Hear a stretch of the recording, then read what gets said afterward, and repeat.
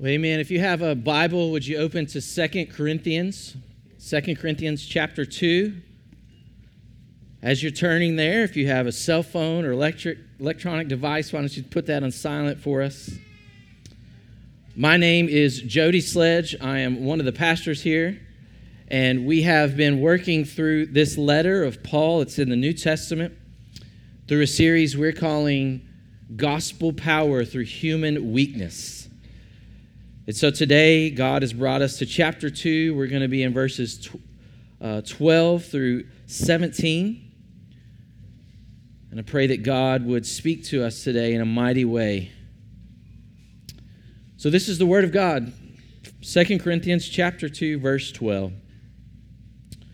When I came to Troas to preach the gospel of Christ, even though a door was open for me in the Lord, my spirit was not at rest because I did not find my brother Titus there. So I took leave of them and went on to Macedonia. But thanks be to God, who in Christ always leads us in triumphal procession, and through us spreads the fragrance of the knowledge of Him everywhere. For we are the aroma of Christ to God among those who are being saved and among those who are perishing. To one, a fragrance of death to death, to the other, a fragrance from life to life. Who is sufficient for these things? For we are not like so many peddlers of God's word, but men of sincerity. As commissioned by God, in the sight of God, we speak in Christ. Let's pray together. Father, we thank you for your word today, God. Would you speak to us today? From the Apostle Paul in this letter that he wrote so many years ago, God, but is so helpful for us even today. God, would you show us the power of the gospel even in the midst of our weakness? God, would you show us just how amazingly wonderful Christ is and how He uses weak people like us. We pray this in Jesus' name. Amen. So you've got to be strong. You got to be strong. That's a message that we have probably all heard our entire lives. I mean, what do we tell little kids when they fall and skin their knee? Say, come on, get up, don't cry. You got to be strong, be tough. What do coaches tell their teams in the locker room? We got to play harder. We got to play faster. We got to play stronger if we want to win. What do we look for in leaders who are over us? We want people who are confident, people who are strong. We're told to work hard and be successful. We're told to never give up and to never give in. You got to be strong. You know, that's a message that we can hear in the church too. I mean, sit through a men's ministry and you're probably going to be told to be a strong man, be a strong husband, be a strong father, show strength in your job. In the women's ministry, we call women to be strong in the home and strong in the workplace. We celebrate women who've got the perfect home and the perfect family and who seem to have it all together. Popular Christian books tell us that we should be changing the world. Popular Christian music tells us that we should expect to see victory in all areas of our lives. Even popular Christian teachers tell us that if our faith is strong, we will unlock endless blessings for our lives. It's like everywhere we turn, we're told that you've got to be strong. What happens when we're not strong? What if our faith in the Lord wavers? What if we struggle with the same sin again and again and again?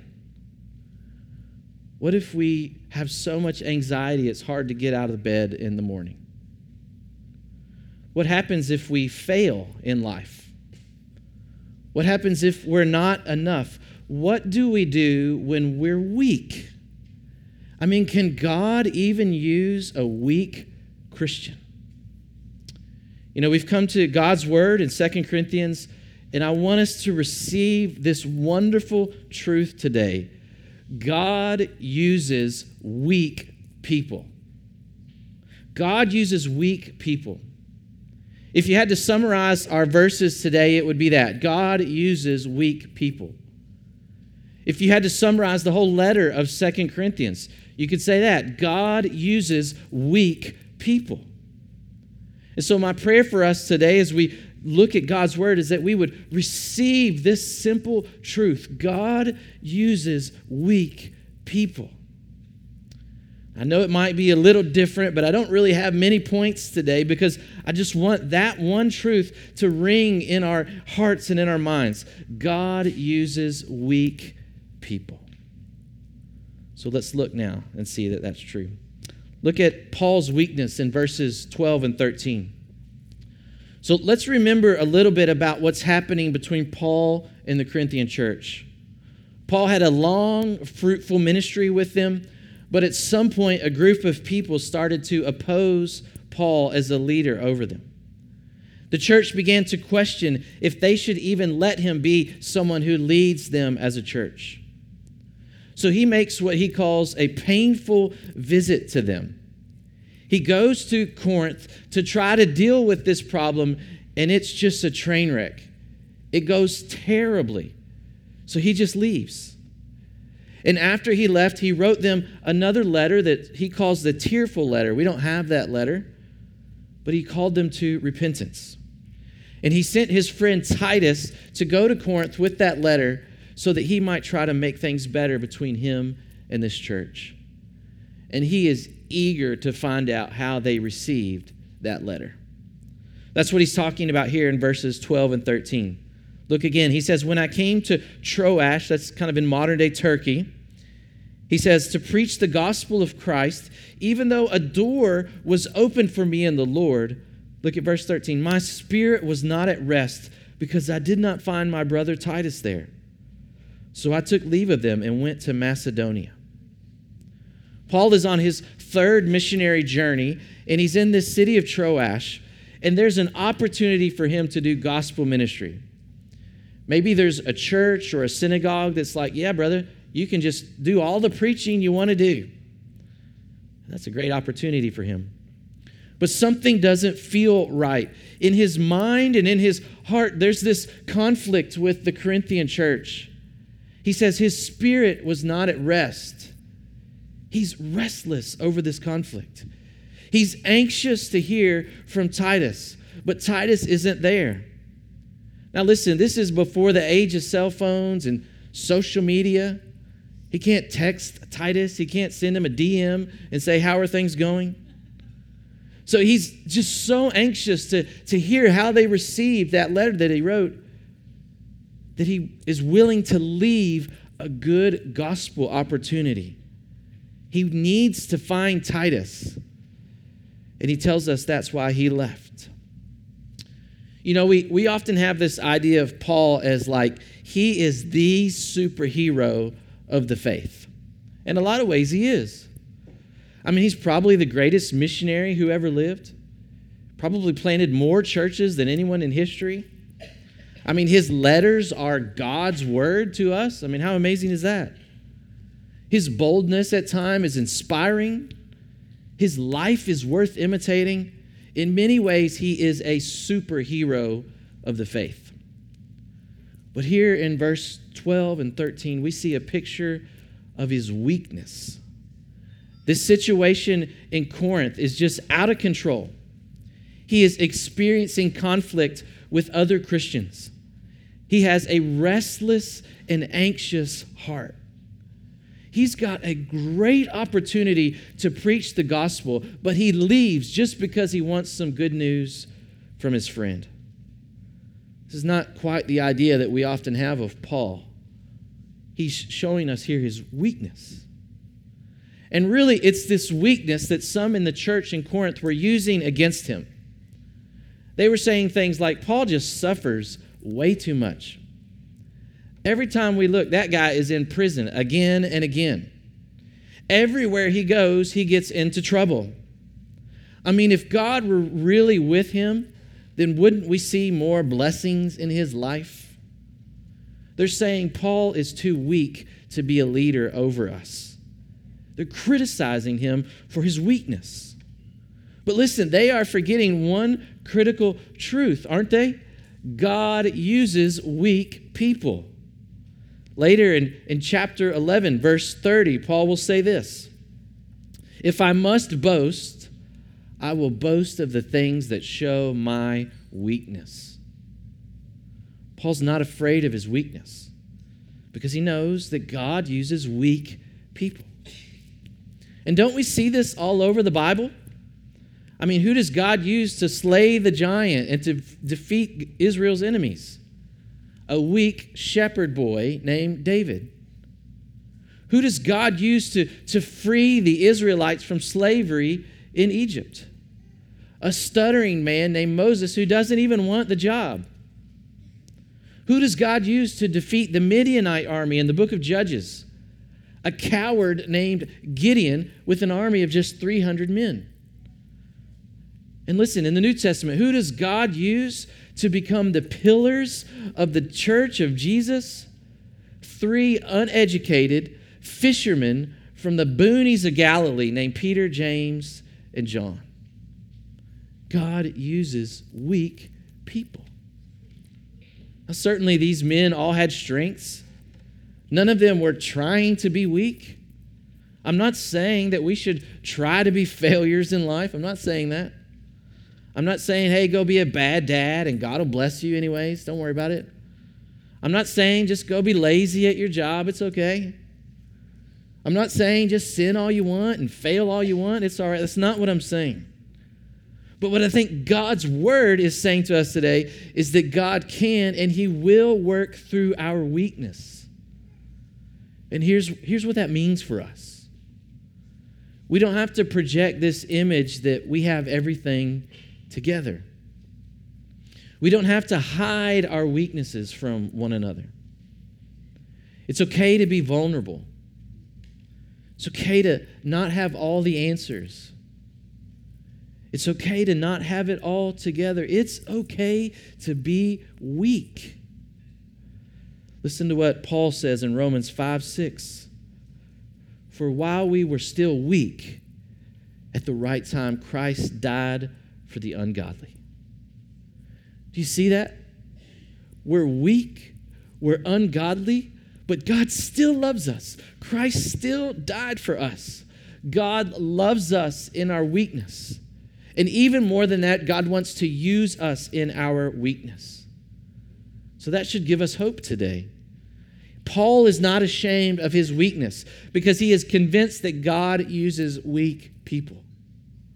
And so, brothers and sisters, let's not be ashamed of our weaknesses because God uses weak people. And so Paul continues our passage as we move on, and we see 2 illustrations that he uses to further make his point. Notice the first in verse 14.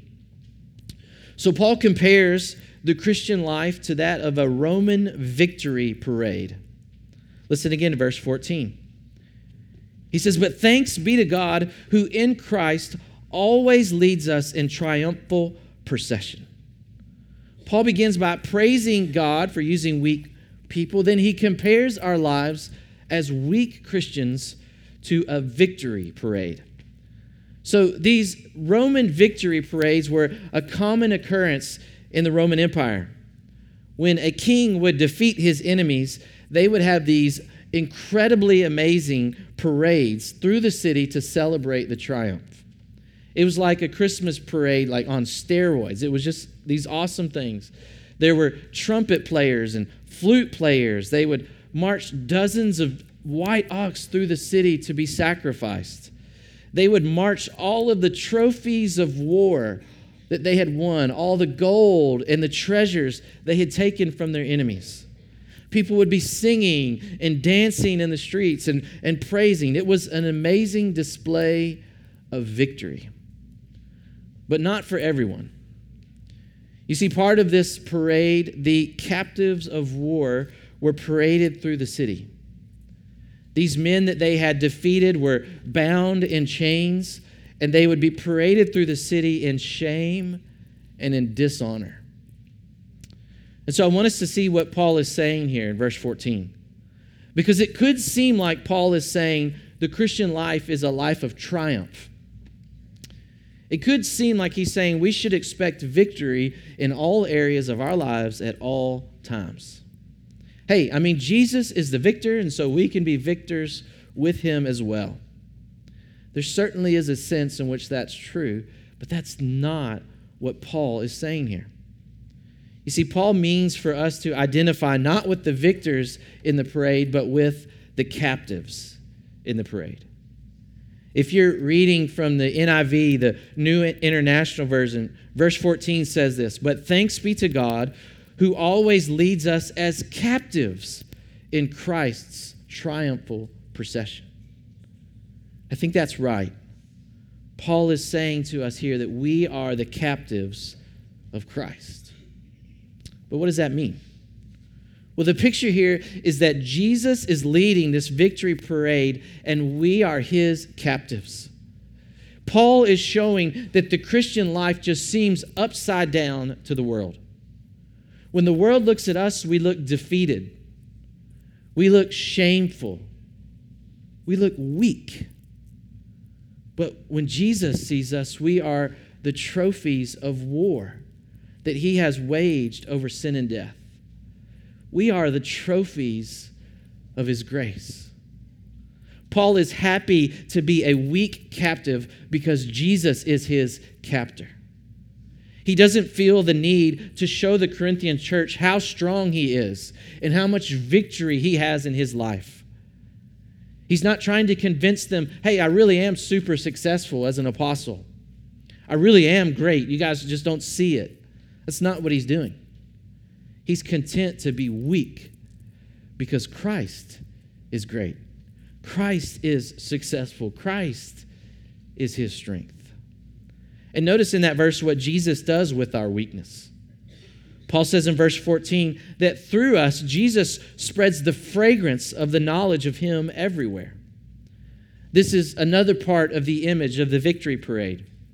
You see, these parades, they would fill the cities with all of the wonderful flowers that they could find. They would spray perfume all through the cities of the street. There would be priests burning incense in the whole city. The whole city would be filled with these wonderful smells. And Paul is saying that God does that with us. He uses us in our weaknesses to spread the smell of Jesus everywhere. Because God uses weak people.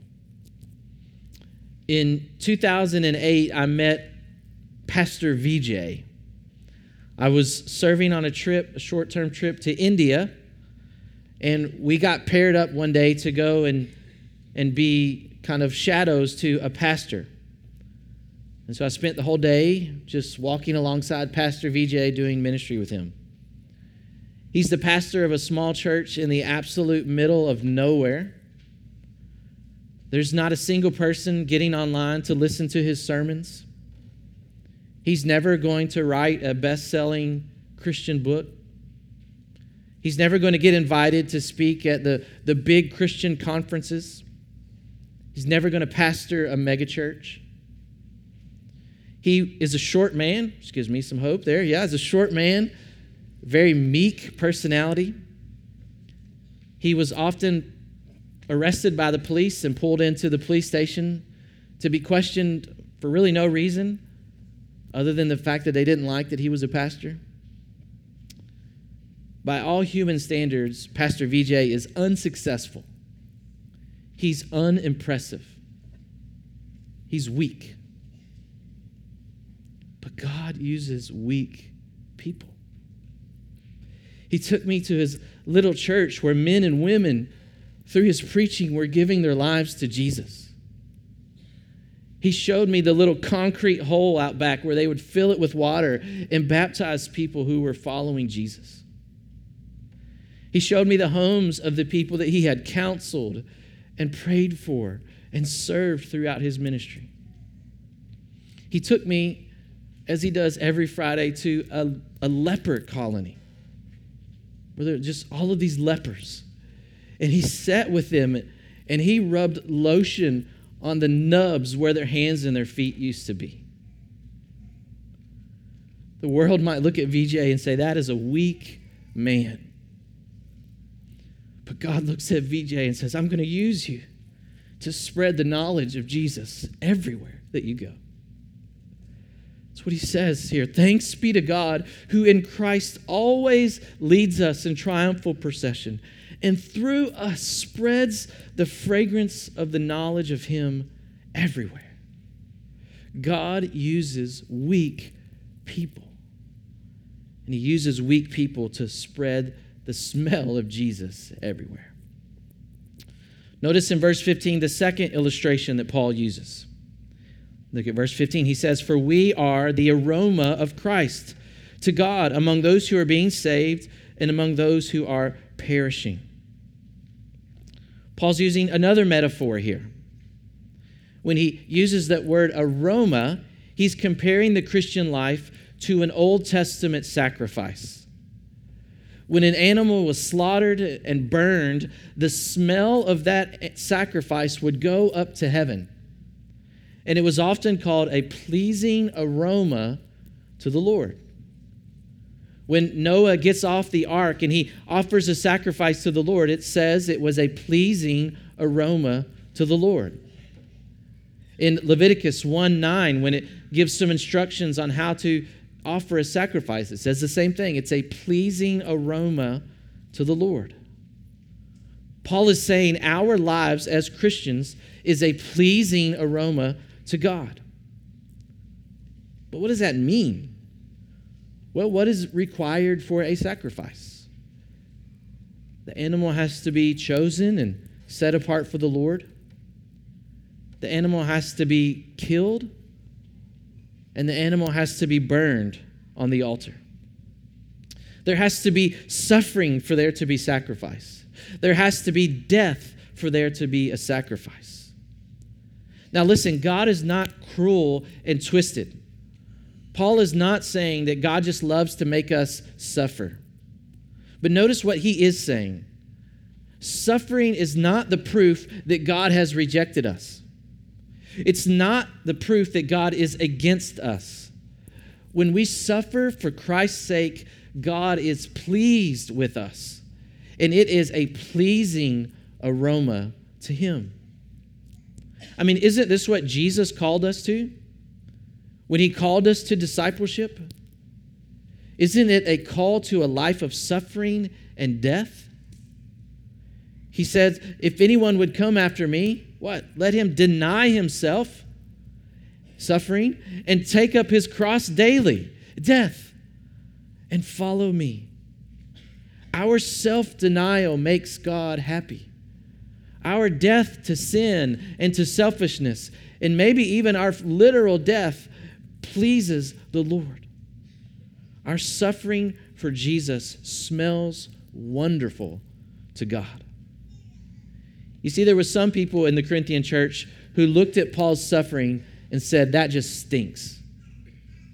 Paul stinks as an apostle of Jesus. But Paul is saying, what you think stinks, God thinks smells wonderful. And how does Paul know this? How does he know that it's a pleasing aroma when we suffer for Christ's sake? Well, he knows this because his Savior, our Savior, offered himself up as a sacrifice to God, and it smelled wonderful. Listen to Paul in Ephesians chapter 5, verse 2. He says, and walk in love as Christ loved us and gave himself up for us. Listen to this, a fragrant offering and sacrifice to God. Paul can trust that his suffering is pleasing to God because he knows that Jesus' suffering was pleasing to God. I mean, just think about the suffering and the weakness of Jesus for a moment. the eternal Son of God, who is all-powerful, who created all things by his power, who at this very moment is holding all things together by his power. He became weak. He was born as one of us. Didn't we sing this earlier? Fullness of God in helpless babe. He faced in his life the weakness of hunger and thirst. He felt anxious. He felt overwhelmed at times. He was rejected by his people. He was abandoned by his friends. He was abused by his justice system. He was beaten, and he was mocked, and he was spit upon. He was stripped of all of his clothes, and he was paraded through the city in shame and dishonor. He was crowned with thorns. He was nailed to a cross, and he was executed as the worst of criminals. The crowds were mocking him, saying, "Save yourself." The criminals crucified next to him were saying, "Do something, save us." The women following him were weeping, saying, "Why won't he stop this? Why won't he stop this?" He suffered excruciating pain. He endured unbearable sorrow. And he was crushed under the wrath of God for our sin.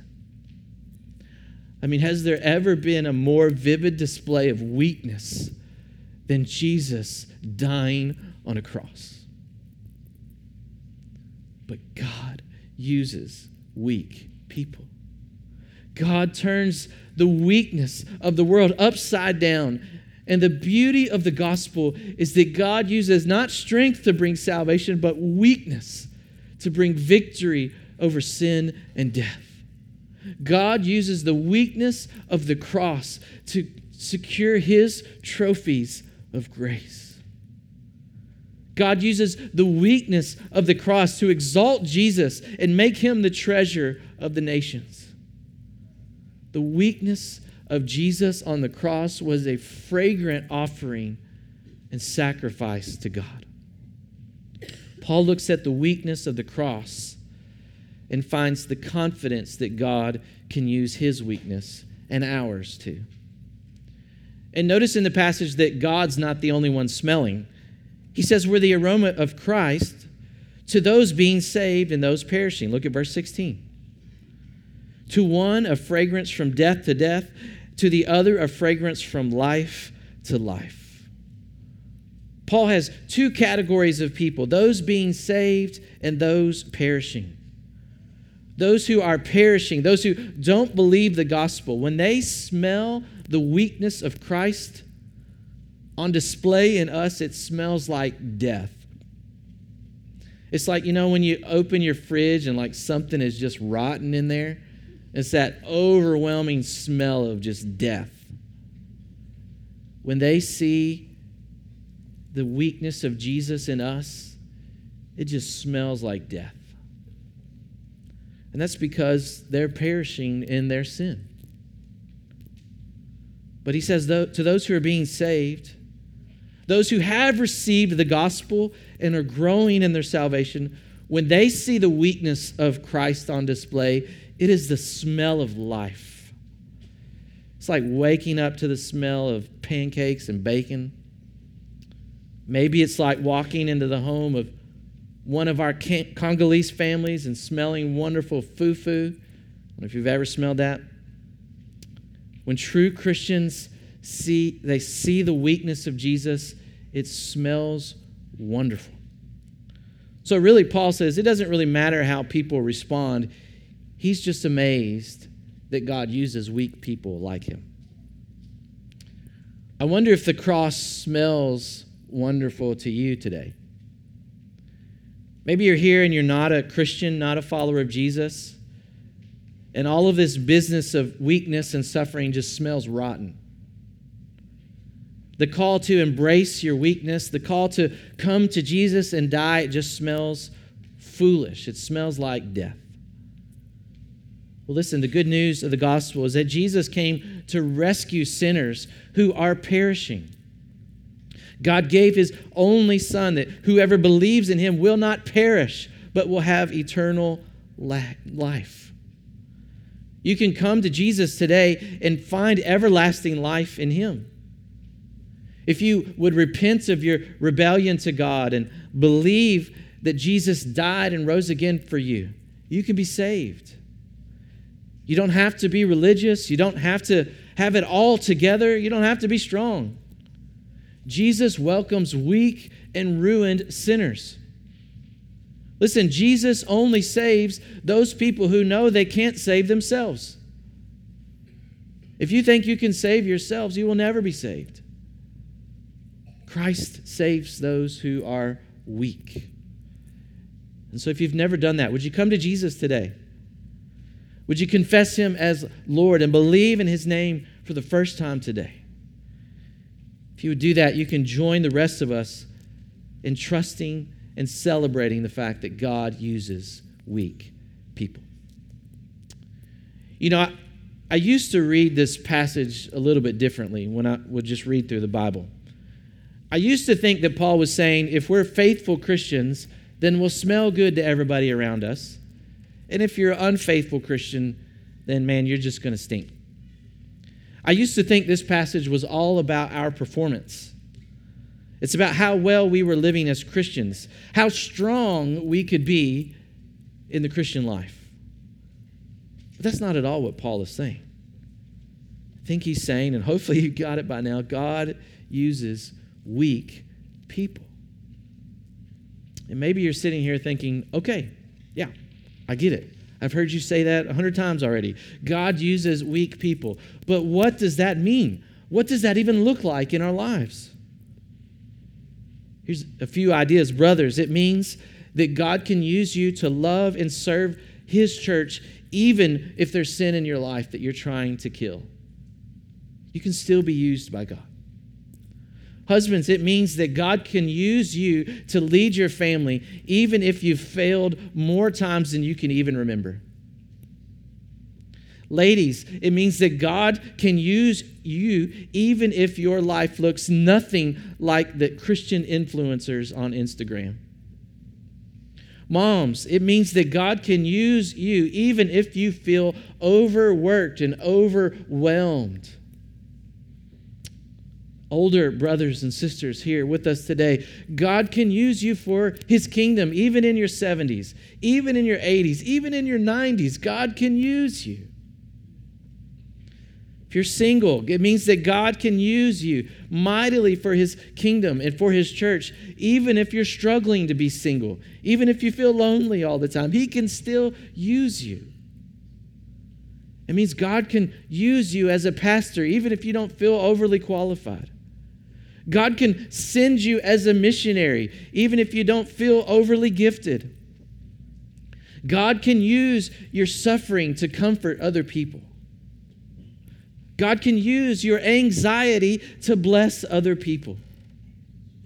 God can use your failures to help other people.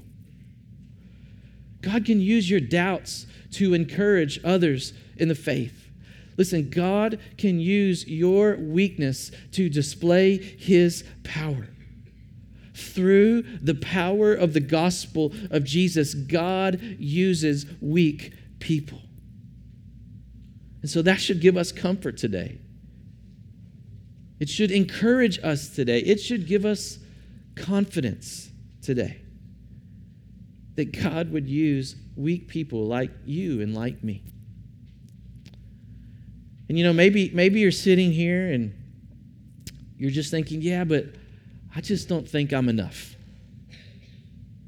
I'm just not enough. I'm not strong enough. I'm not wise enough. I'm not successful enough.